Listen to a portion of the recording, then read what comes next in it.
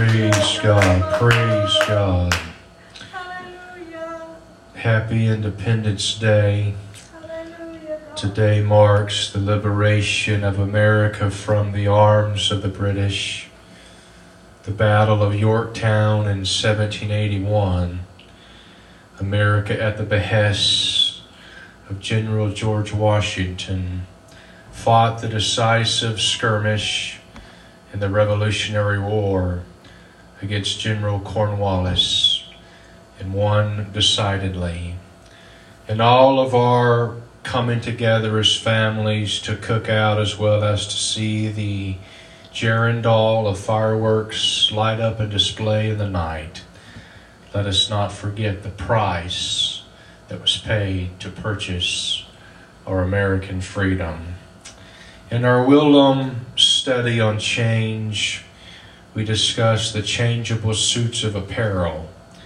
In our lecture today, I shall inveigle your attention with a brusque lesson on the battle dress of a soldier. I'm reading from 2 Timothy chapter number 2,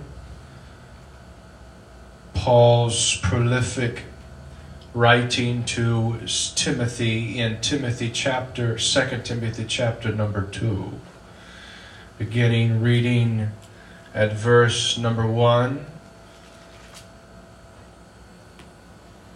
The Bible says, "Thou therefore, my son, be strong in the grace that is in Christ Jesus, and the things that thou hast heard of me among many witnesses, the same commit thou to faithful men, who shall be able to teach others also.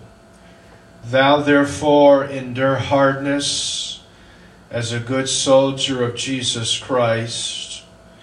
No man that warreth entangleth himself with the affairs of this life, that he may please him who hath chosen him to be a soldier." I want to be not only a soldier, but a good soldier. I'm preaching from this text. It may sound satirical or a little humorous, but I do believe that there is a generative thought process that God wants to connect in our hearts and minds through this text, which is the G.I. Joe of Genesis. The G.I. Joe of Genesis. The Lord bless you for standing. You may be seated. The pericope of this text is not limited by margins, but it is conceptualized in the mind of the thinking man by the metaphor of a soldier. Paul addresses Timothy as a tutor would teach a pupil. "My son, be strong in the grace that is in Christ Jesus." The Greek word of "my" is "mu." "Mu" is the root of musikos, from which is derived our term musical. Calling him my son, Paul demonstrates how his relationship with Timothy is syncopated in harmonic rhythm that leaves no room for ulterior motive. And it is imperative today that there is the maintaining and the fostering of self-same relationships from spiritual fathers to spiritual sons in the gospel, that there would be this musikos, that there would be this musical harmony, as if it were, that puts us on the same page, that helps us to speak the same thing, that gives us the mindset of spiritual governance to guide a generation into unparalleled apostolic revival. One of the 17 works of the flesh is emulations. Connotatively, emulations is a two-edged sword. It is defined as the capacity or the state of passionate commitment, comprehensively for the forces that motivate personality, like interest, taste, imitative zeal, and enthusiasm. Then, in a bad sense, it means jealousy, envy, competition, and rivalry. When peers come to an impasse because of rivalries that cause them to no longer fellowship, the church is not in the least affected. But when fathers do not foster sons, or imitate or flesh out fathers, the apostolic community makes a generational reversal. Elijah followed Elisha. The teacher followed the student, as the teacher was on the cusp of being translated. The teacher had replicated all the pragmatics of spiritual leadership into the student, so that now the student could lead the teacher. And that is the will of God today.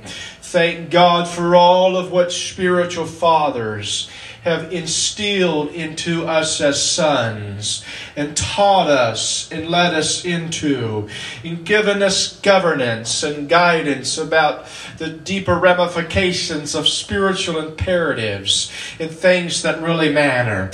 But there comes a point in time in the matriculation of this unified relationship that sons learn so much from fathers that, like Elijah, they're able to lead them, amen, into other dimensions of spirituality and truth.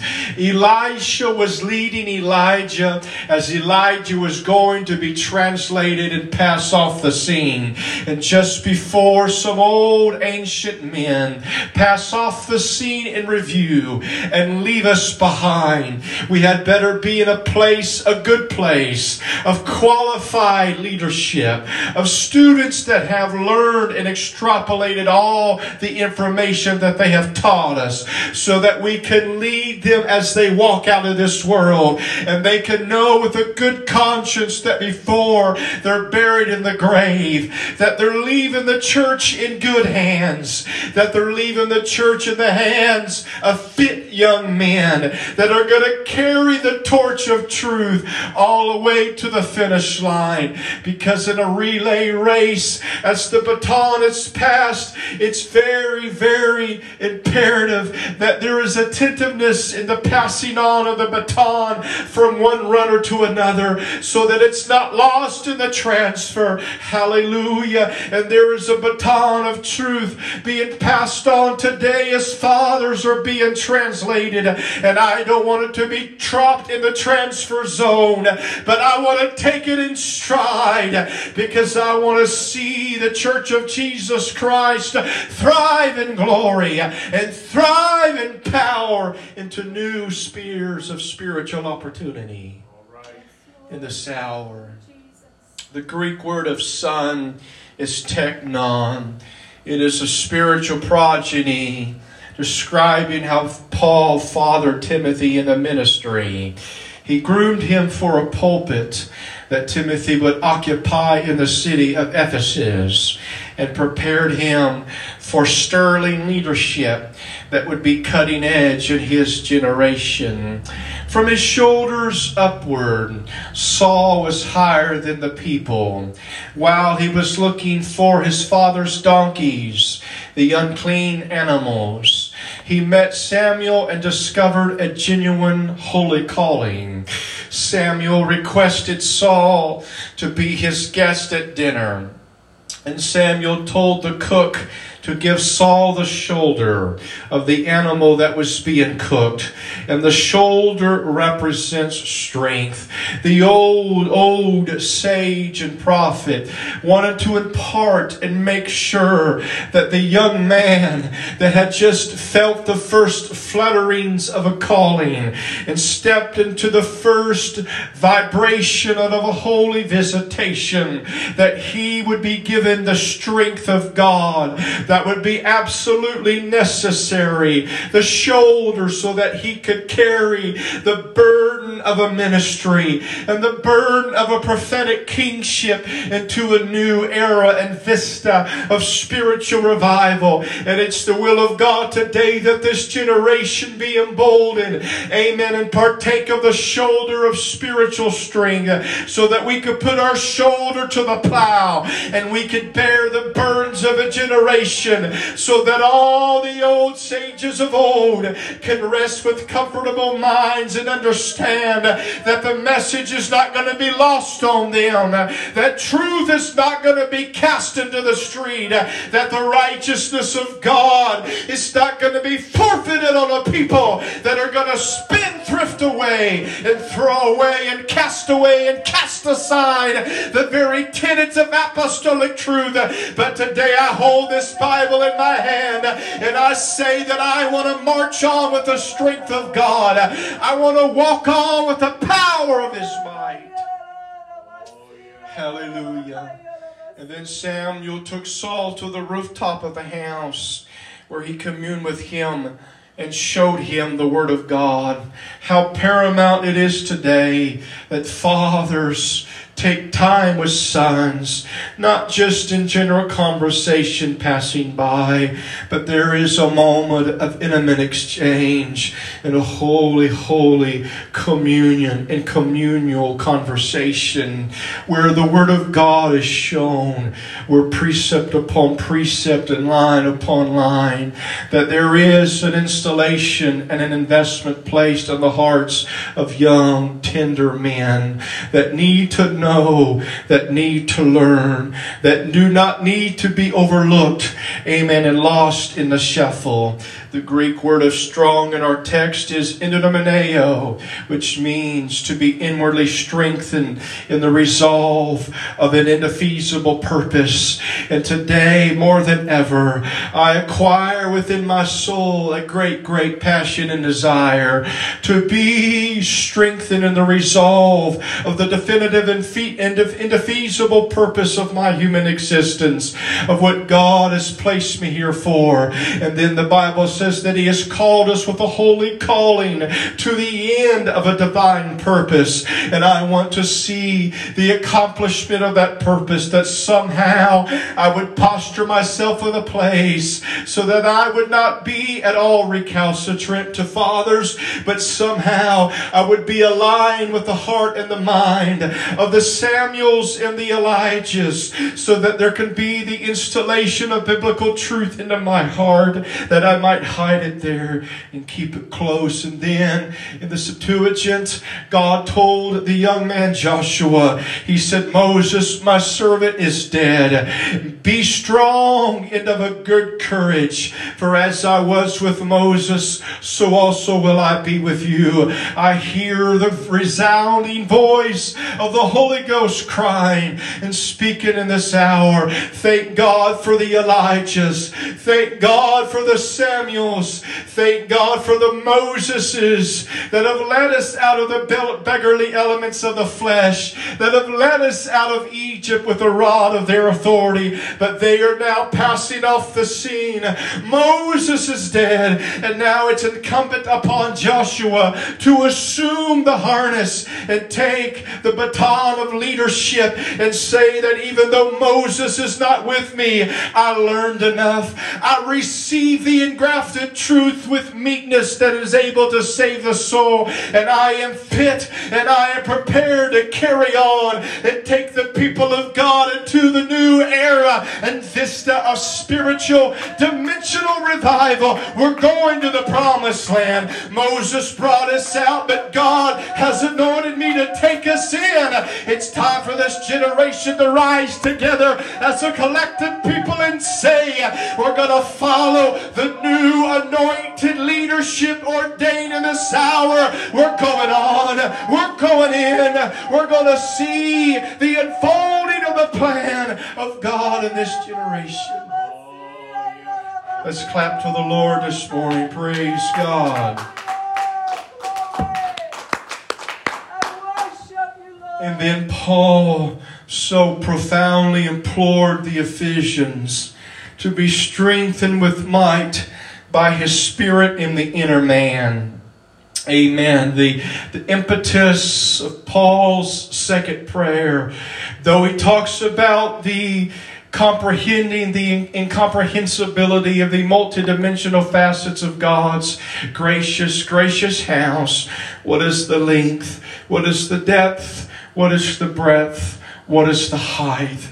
He then but first keys in on the imperative of dealing with the inner man and just making sure that you're strengthened in your heart where it really matters. And then Peter notes in his epistle, commensurately, the operation of God is in the hidden man of the heart. In the kryptos anthropos cardia, it's the secret is concealed in this cardiovascular of mine. What is the secret? It's hidden strength. Praise God. There is a hidden strength that lies perhaps dormant in your heart and in mine. Amen. And that strength is only going to be revealed when we get into atmospheres of prayer and atmospheres of holy, sanctified worship. And when we enter into that dimension of Shekinah, the strength that lies indigenous in us is all of a sudden going to become relevant and prevalent. Hallelujah. So many apostolics never tap into the hidden strength of their heart because they don't avail themselves by spiritual submission to the Spirit of God. I want you to know that Samson's strength, which was the query of many, it was the query of the Philistines that probed Delilah to constantly probe and prod and ask the question, where lies your strength? And the strength of Samson really lied deep down in his heart. For the Bible says that once he showed Delilah his heart, then she understood and she comprehended the secret of his strength. And then she cut off the 7 locks of his hair.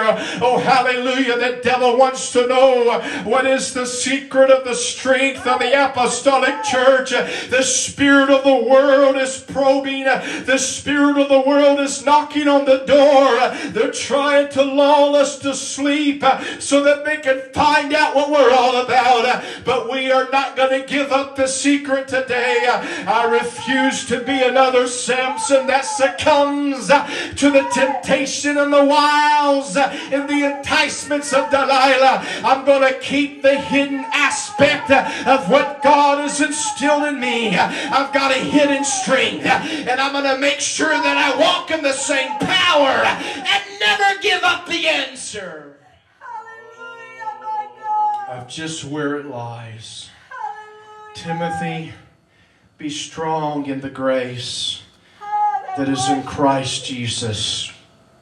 Are you with me today? Hallelujah. The Greek word of grace is charis. It is the divine influence upon the heart, which is reflected in the life. From charis comes our English word charm, which is aesthetic beauty. Grace works inwardly with an emotion and a thrust outwardly. In the prophecy, he said that he would give us beauty for ashes, aesthetics for ashes. Too many apostolics are living with ashes. Ashes of regret, and ashes of pining sorrows, and ashes of what they should have done and could have become, but never did amount to what they dreamed of. Amen. Ashes of ugliness, with ashes on their faces falling from their head, as they mourn in a doleful attitude about lost loves and regrettable things of their past, or perhaps even of their heritage. But today, when grace begins to work in the human life, not only is it influencing the heart to be conformed to the nature of Jesus Christ, but it's also given us that charm. Amen. The Bible says that He would beautify the meek with salvation. He wants us to have the aesthetics. He wants there to be that glow, that shine. Do you remember the day that you received the baptism of the Holy Ghost? And there was this evidence and elation that was so prevalent on your face that people would wonder and ask, what just happened to you? Amen. Your response was, I just received the Holy Ghost. Why was there that glow? Why was there that aesthetic? Why was there that charm? It's because of the baptism of the Holy Ghost and the work of grace that began in you. I never want to lose that feeling. I never want to lose that look.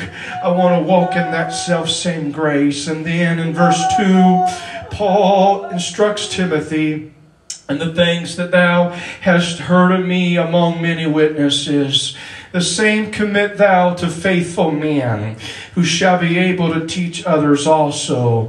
It seems that in this text, Timothy's teaching may have been to officers in the church. In any case, Timothy's faithful hearers needed to be competent enough to teach others also. Thus, we have a series of concentric circles of teaching being developed and disseminated in the church. Apostle to delegate, to elders, to others. A teacher that ceases to be a student becomes irrelevant. Paul taught Timothy. Timothy taught others. And while Timothy taught others, he never ceased to learn. And when I come before him, and when I sit at the feet of Jesus, and when I sit at the feet of my Gamaliel, when I find my rabbi, when I find the one that knows the law, the Torah in such specificity, though for all of my learning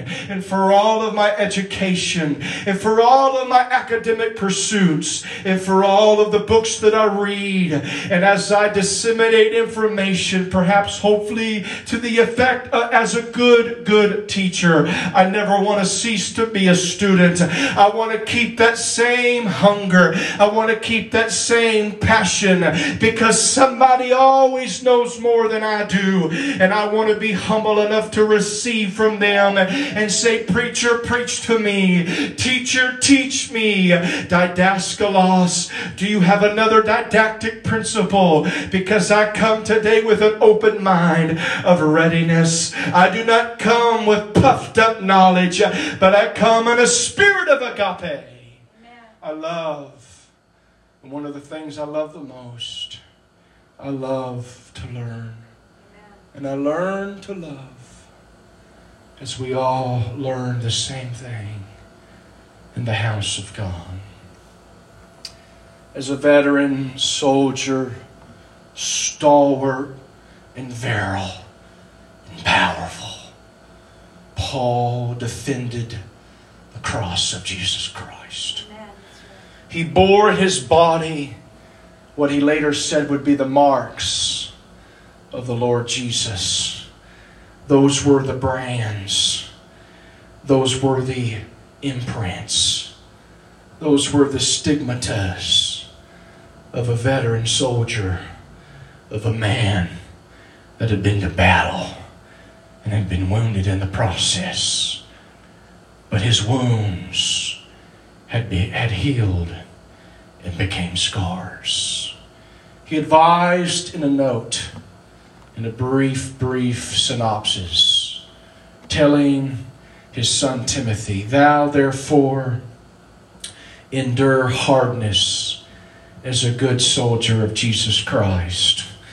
Endure hardness is the Greek word sankakapatheo. Sankakapatheo means to passionately suffer hardship with me.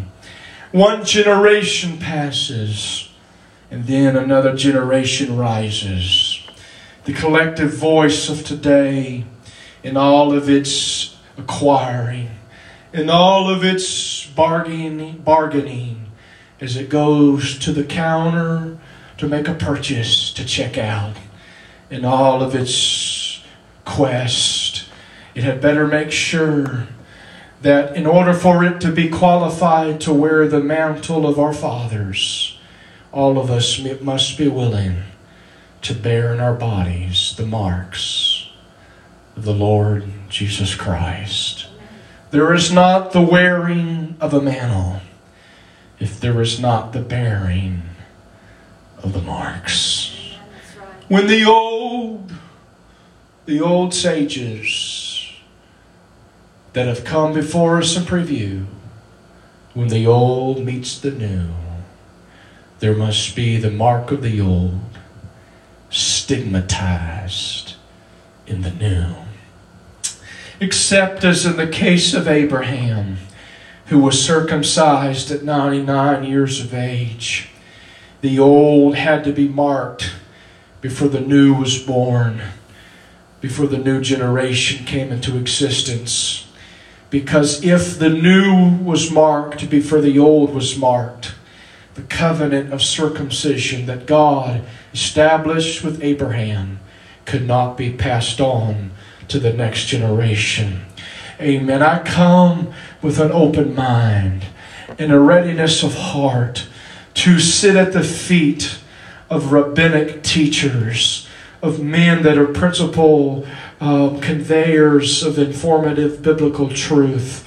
But I'm here to tell you today, just because somebody has gray hair does not mean that they are marked, does not mean that they have been to the battlefield and fought for the security and the survival of this apostolic biblical truth.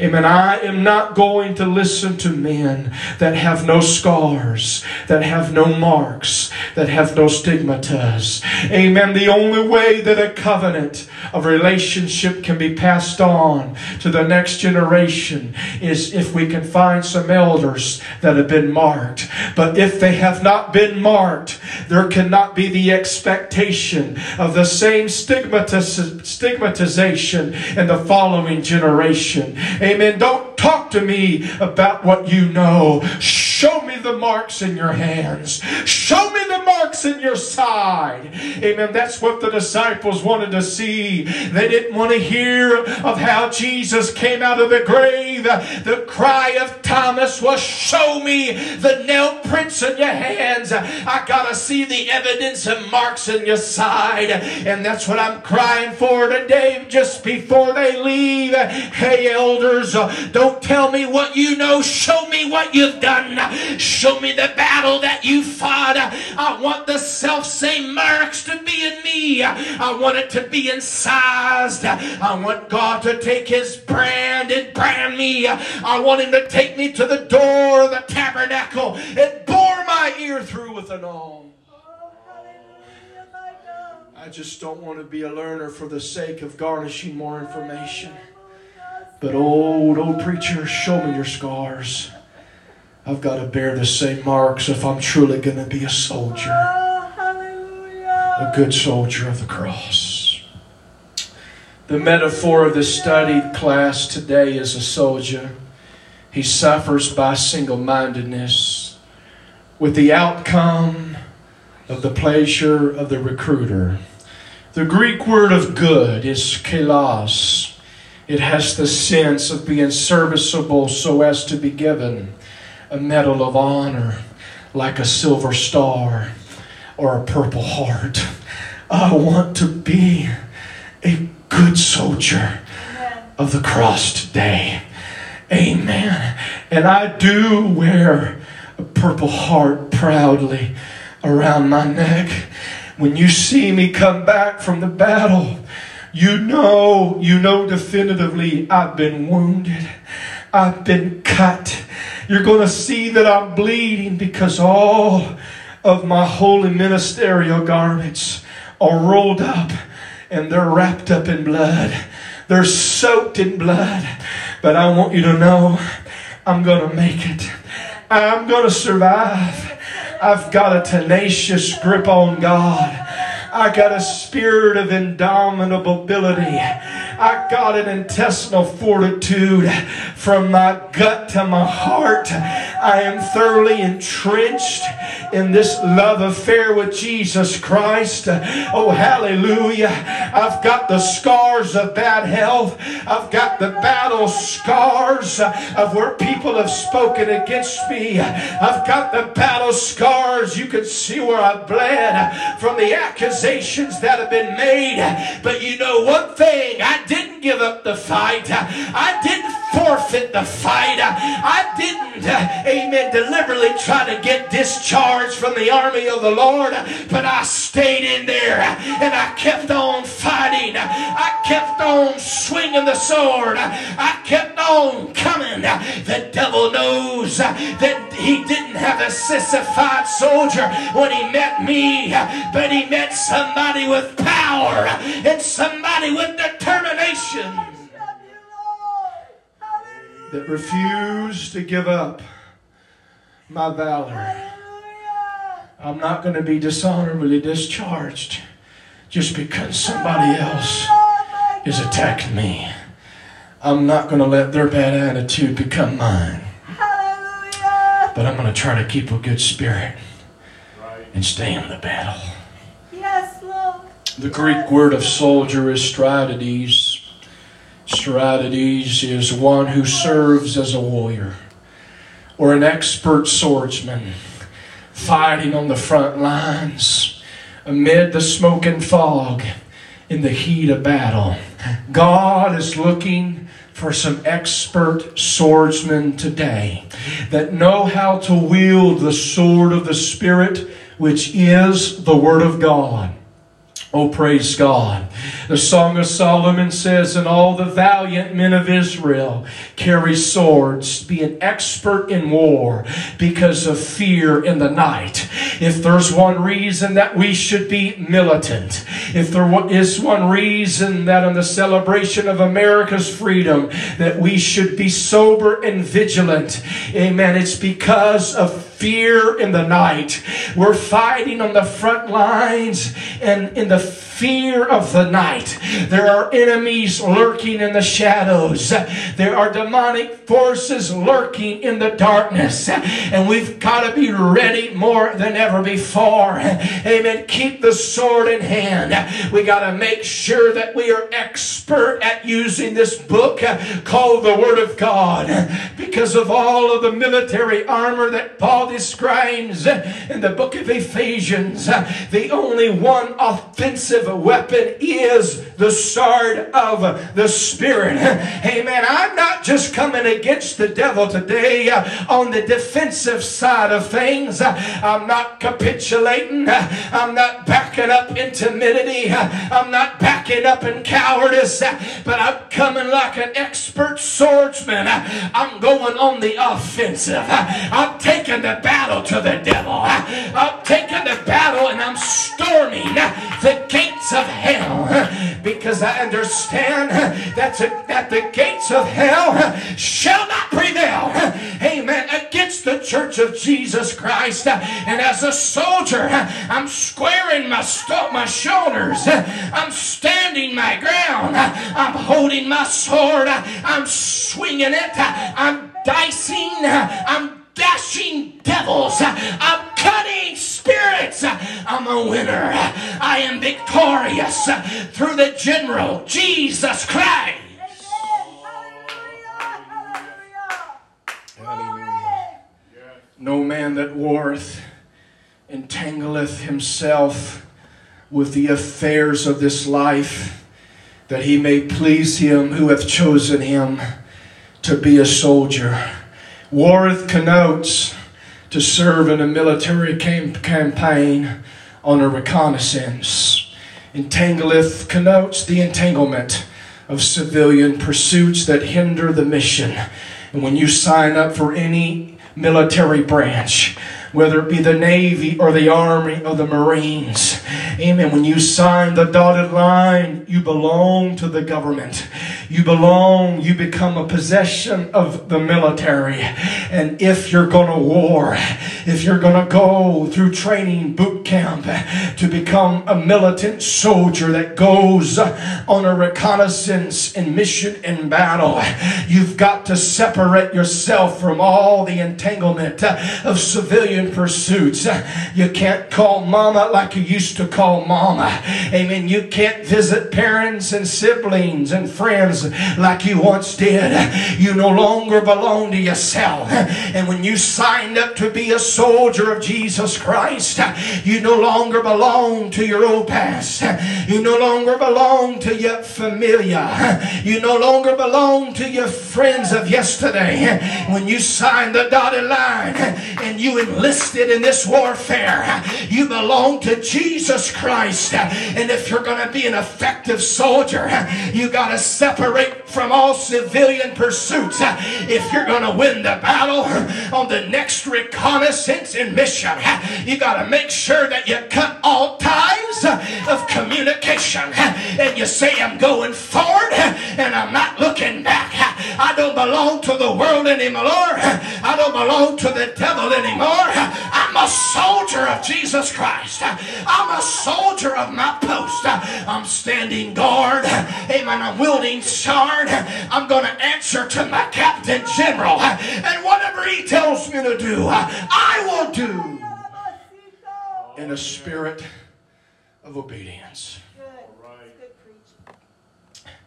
The kingdom of heaven suffers violence, and the violent take it by force. They don't ask for it, but they take it. Suffers violence is to overpower by using force. Violent means an enforcer, and an enforcer seizes it. He captures it. He takes it by force without asking forgiveness. The enforcer is like a soldier on front lines that's taken the territory of the enemy, and he's not asking the enemy if he can have it, but he's taking it. I want to say this morning, G.I. Joe is a real American hero. But he was, number one, an enforcer, because he was part of a strike force team, and he was known for his kung fu grip. And the G.I. Joe of Genesis is none other than the man Joseph. The Bible says Joseph is a fruitful bough by a well, whose branches run over the wall. The archers sorely grieved him and shot at him and hated him. The archers shot the arrows of bitterness, and the archers shot the arrows of jealousy, and the archers shot the arrows of animosity at Joseph. But from the father's field all the way to the palace, Joseph was like a soldier fighting for his dreams. I said Joseph was like a soldier fighting for his dreams. Joseph dreamed, and his brethren hated him, but his father Jacob observed the scene.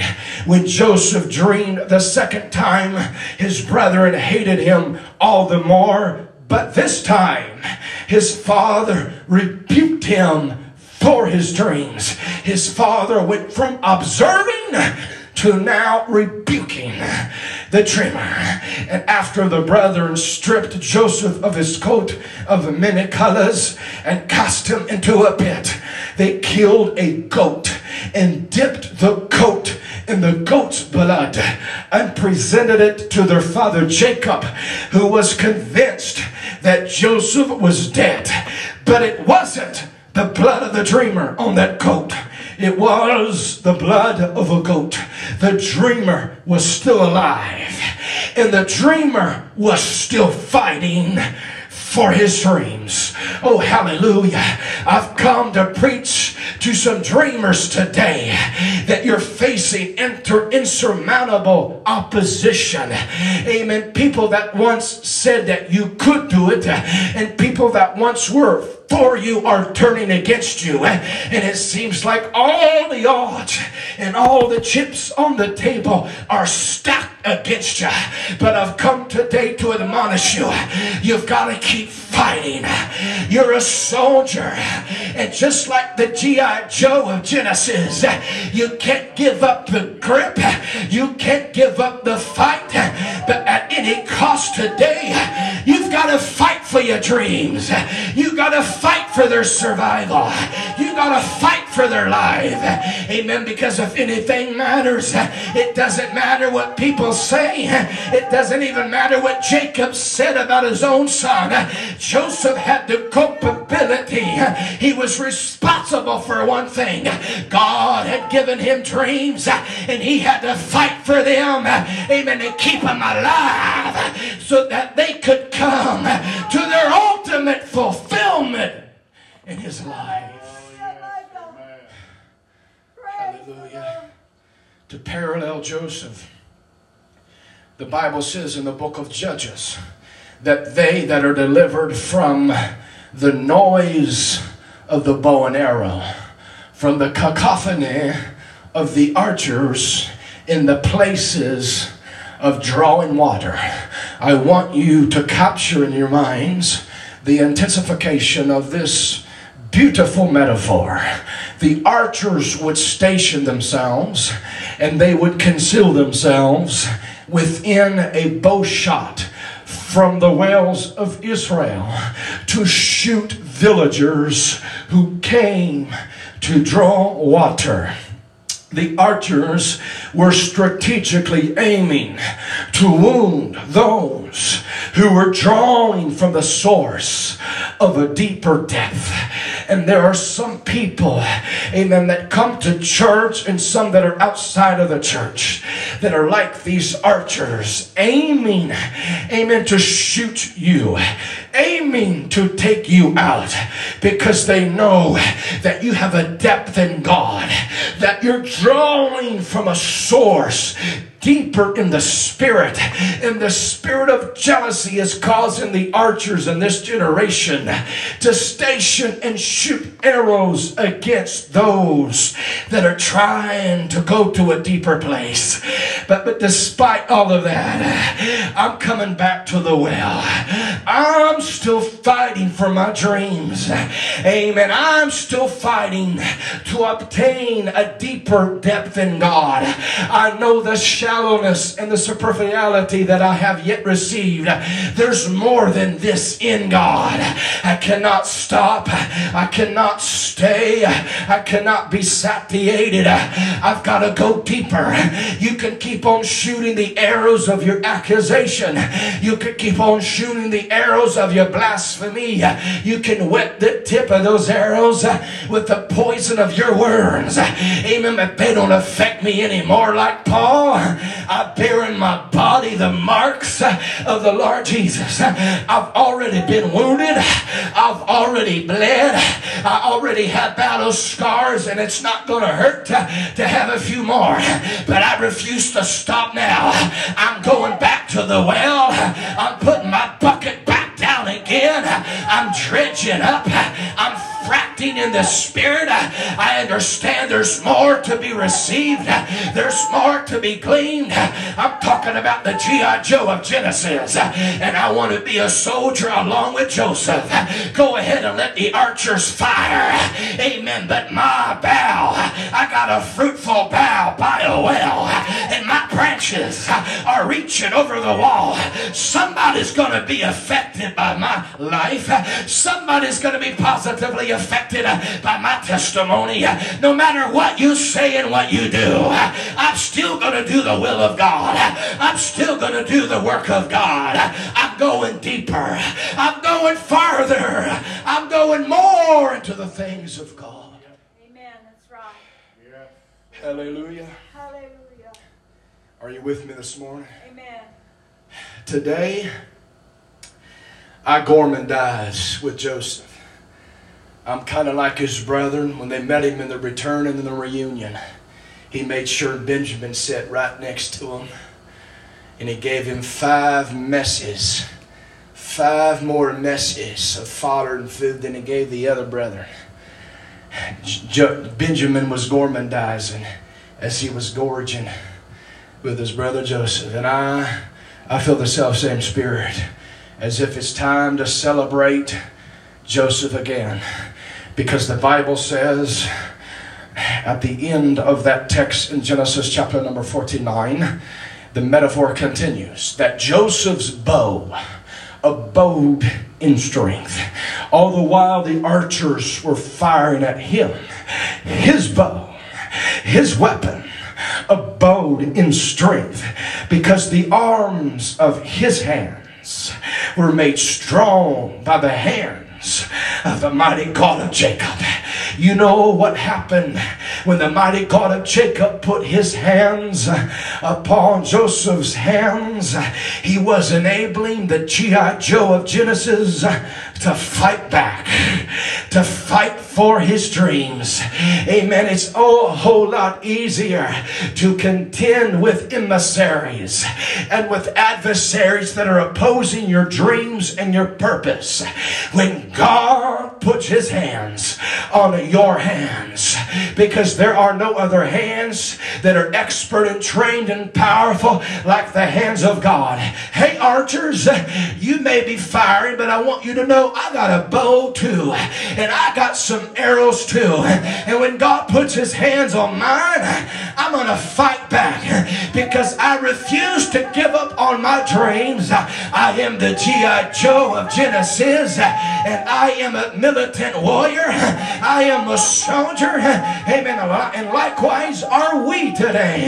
And God is coming this generation, and he's putting his hands upon the arms of the hands of dreamers, amen, that have been in the battle, that have been in the hot contention, that are facing the hostility of brethren. And they're saying, as he says to us, go ahead, you got to shoot back, you got to fire back while my hand is on you. I am empowering you to fire back. Don't take that from them. You have a right to stand up as a soldier and be counted and do your duty in God. You got to come to a point in time when you quit letting people run roughshod over you. Amen. And fire away at you and castigate you and scorn you. Amen. Not in a conciliatory spirit either, but they're coming against you because you're a dreamer. You're a dreamer. That's why they fired arrows in the first place. That's why they made up and fabricated false accusations in the first place. That's why they tried to demean your reputability in the first place. That's why they tried to say that you're really not used by God in the first place. Amen. I'm going to hold my peace for now, but you just wait. You just wait. After I go through this trial, his hand is coming upon mine. And when he gets his hand on mine, and when his power is infused into mine, the dreamer is going to take up his bow. And the dreamer ain't going down without a fight. And the dreamer is not quietly and tenderly surrendering, but the dreamer has got a warrior deep down inside of him. There's a soldier in Joseph. There's a G.I. Joe in him that says, I've got a kung fu grip, and I'm not letting go of my dreams, and I'm not letting go of God. I'm holding on to eternal life. I'm holding on all the way from the pit to the palace. I'm going to survive. And when I come out on the other side, you're going to be even more envious of me. You're going to be even more jealous of me, because I'm going to be everything that God called me to be. I'm going to be the full man in the full stature of Jesus Christ. Let's clap to the Lord this morning.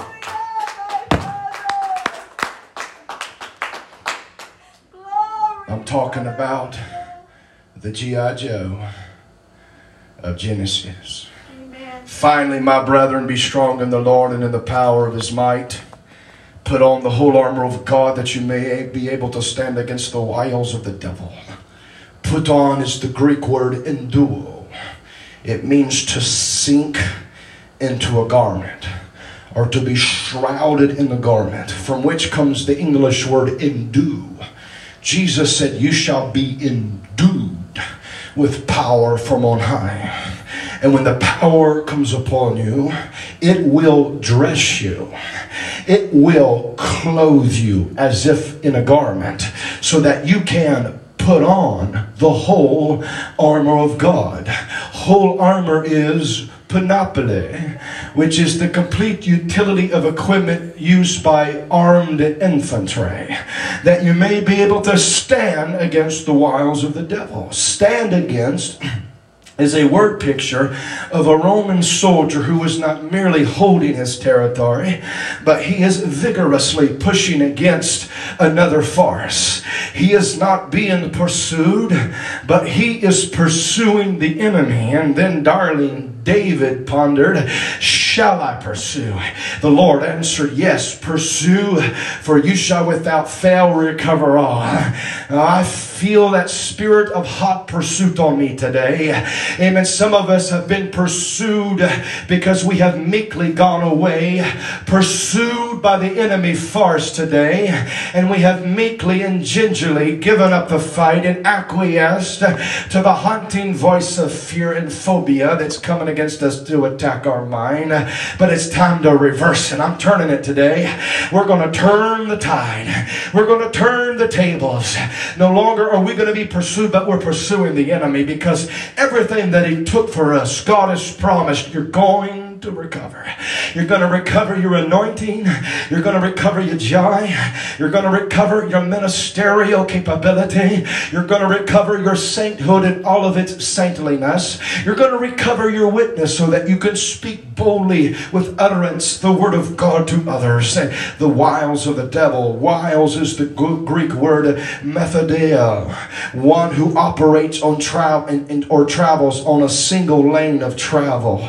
The enemy doesn't have a copious tricks in his bag. He always uses one method of attack. The devil always travels on a single highway, a single lane of travel. In the parable of the ewe lamb, there came a traveler. And when Nathan disclosed it to David, he said, there was the ewe lamb, that is Bathsheba. The lamb was stolen because the traveler came. The devil always takes in the guise of the traveler. He comes in and out on a single lane of our lives. Devil is the Greek word diabolos. It means to hurl stones from one side to the other, striking repeatedly again and again until he penetrates the mind. You see, that's what the one lane the devil is traveling on. He wants to get into your mind. Gird up the loins of your mind, the Bible says. Gird up as a garment is girded up in preparation for departure. Amen. Even as the children of Israel left Egypt in haste, they gird up. They gird up their garments. Loins is the seat of generative, procreative power. And here's the point, ladies and gentlemen. The mind is where the ideas of miraculous creativity are birthed. Your mind, gird up the loins of your mind, because in your mind is where the ideas for God and the conceptualizations for spiritual things are birthed and are generated. The devil travels on this single lane with a singular focus to penetrate the mind, because he wants to corrupt and he wants to infringe upon the idealisms of spiritual creativity in your mind and in mind. Because if he knows he can corrupt us in the mind, he can affect us in every other aspect of our lives. But as the G.I. Joe of Genesis, we also need to be G.I. Joes of purpose, with dreams, and say that I've got to keep one thing intact of all things, and that's my mind. Because if you can win the battle in your mind, you can win the battle in your pocketbook. If you can win the battle in the mind, maybe you can win the battle in your health. If you can win the battle in your mind, you can always win the battle in your heart. But if the devil ever penetrates into the inner recesses of your mind, and he taints and he perforates the thoughts of power and purpose, then he knows he's got you entrapped right where he wants you. For we wrestle not against flesh and blood, but against the rulers of the darkness of this world. Against is the Greek word paras. Paras is an intimate counter in a face-to-face conflict. Wrestle means to shake or vibrate or shudder due to inertia, the weakening of the body because of the wrestling match, as it's expending all the energy out of the muscle. Wrestling in the ancient Olympic Games, as they grappled, the game continued and did not stop until one wrestler lived and the other died. Hallelujah. We're in a wrestling match today. Not with flesh and blood. It's not with SAR6 or hemoglobin, but we're wrestling against an adversarial power and force from the netherworld of darkness that is seeking to put us in a headlock and a chokehold. He wants to take us to the mat and pin us for the last time. Amen. But I've come to win the fight today. I've come to be the winner of this game. Let's get on the mat. Amen. Let's get it going, because I've come in the power and strength of the Lord. I'm strong in the power of His might. Amen. I've got the emboldening factor of the infusion of the Holy Ghost. I am not weak. I am not timid. I am not backward. I plan to win. Rulers of darkness refers to a military boot camp where demons like soldiers with raw power were developed and trained and then commissioned. The devil has a boot camp where he is training certain devils that become certain spirits to attack you in certain ways. That's why I believe that there are some devils that are cancer devils. Some devils are fear devils. Some devils are lust devils, because all of the demons have been to the boot camp of the devil, and their raw power has been converted and the energy has been transformed so that they can now leave that boot camp with a specific mindset of attack in mind. Oh, hallelujah. Wherefore, take unto you the whole armor of God. The indication is the Ephesians had to pick up the whole armor because they had put it down. That you may be able to withstand in the evil day, and having done all to stand, stand therefore having your loins girded about with truth. The loin belt is one of truth. The word truth refers to the Bible. It's the loin belt of the Bible. The only piece of weaponry you can hold in your hand, the one piece that holds the rest of the armor together. Oh, hallelujah. If you don't have a Bible, you don't have a loin belt of truth, and you're not going to be able to walk into the battle with the whole armor of God. And we got a generation today that wants to preach without the Bible. Amen. They want to do without the Bible. They want to function in ministry without the Bible. I don't have time to cover the specificity of all these pieces of armor, but I want to skip on down to shod your feet with the preparation of the gospel. These shoes were called greaves, made out of metal that covered from the knees down to the ankle to protect the Roman soldier as he marched through the rocky terrain. The shoes of peace had 2-inch spikes on the bottom to give firmness to the soldier against the attack of the enemy, or to walk over and crush the enemy. And that's why the Bible says the God of peace shall crush Satan under your feet shortly. We've got these shoes of peace today, and there's not much peace about them, but we need to use them to step on the head of the devil one more time. I said one more time. Amen. And I'm going to skip on down to the sword of the Spirit, which is the Rhema of God. This sword was short in length because it was used in hand-to-hand combat. The sword hangs on the loin belt of the Bible. The Rhema that you need comes directly from the Word of God. And some people are going to conferences to get another confirmation of another Rhema to speak into their life, to be spoken into their life, when in actuality, the very word that they need to give them direction is found in the Bible of their loin belt. Amen. That's right. Oh, yes. Amen. Hallelujah. Hallelujah.